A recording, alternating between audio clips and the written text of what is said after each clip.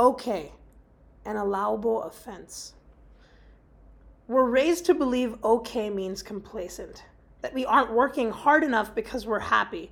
The journey shouldn't be fun. If it is, you're slacking off. Why can't we flip this?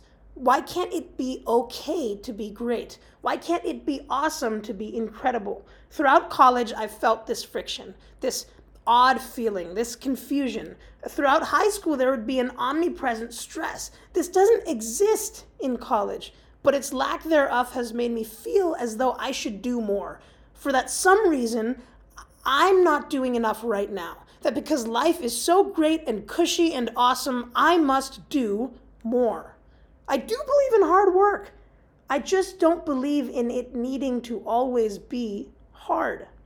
I'm training for marathons and Ironmans right now. I'm having so much fun.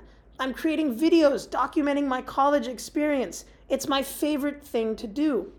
I'm reading a ton, meditating every morning, sleeping more than ever, feeling energetic and vibrant. I'm the most fit I've ever been.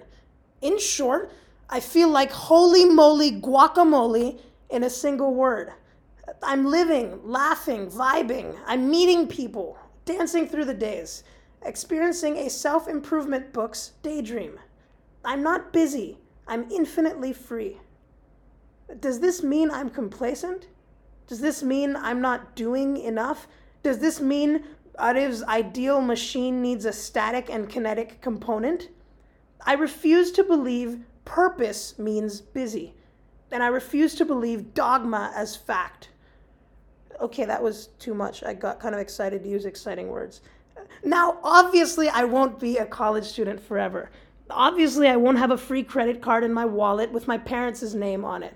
Obviously, this little child named me speaks from a position of great privilege.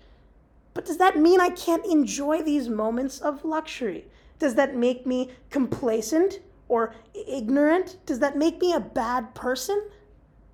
I'll close with an anecdote.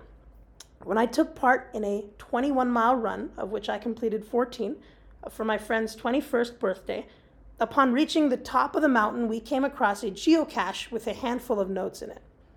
Out of the handful, here's the one we picked up.